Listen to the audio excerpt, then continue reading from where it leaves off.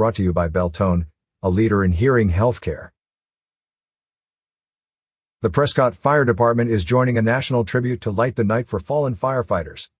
Every October, the National Fallen Firefighters Foundation sponsors the National Fallen Firefighters Memorial Weekend, the official national tribute to those firefighters who died in the line of duty during the previous year. In 2017, the foundation created Light the Night for Fallen Firefighters to recognize the 25th anniversary of the National Fallen Firefighters Foundation and the National Fallen Firefighters Memorial Weekend.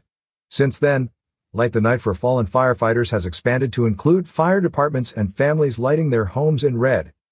As dusk turns to dark, landmarks, homes, fire service organizations, and businesses across the country will again glow in respect from September 26th to October 3rd, 2021, to the fallen and their families. Is your business listed in the official Prescott Valley Recreation Guide? 60,000 copies are being printed annually. How can you add your business? Call 928-257-4177 or email info@talkingglass.media or fill out the format.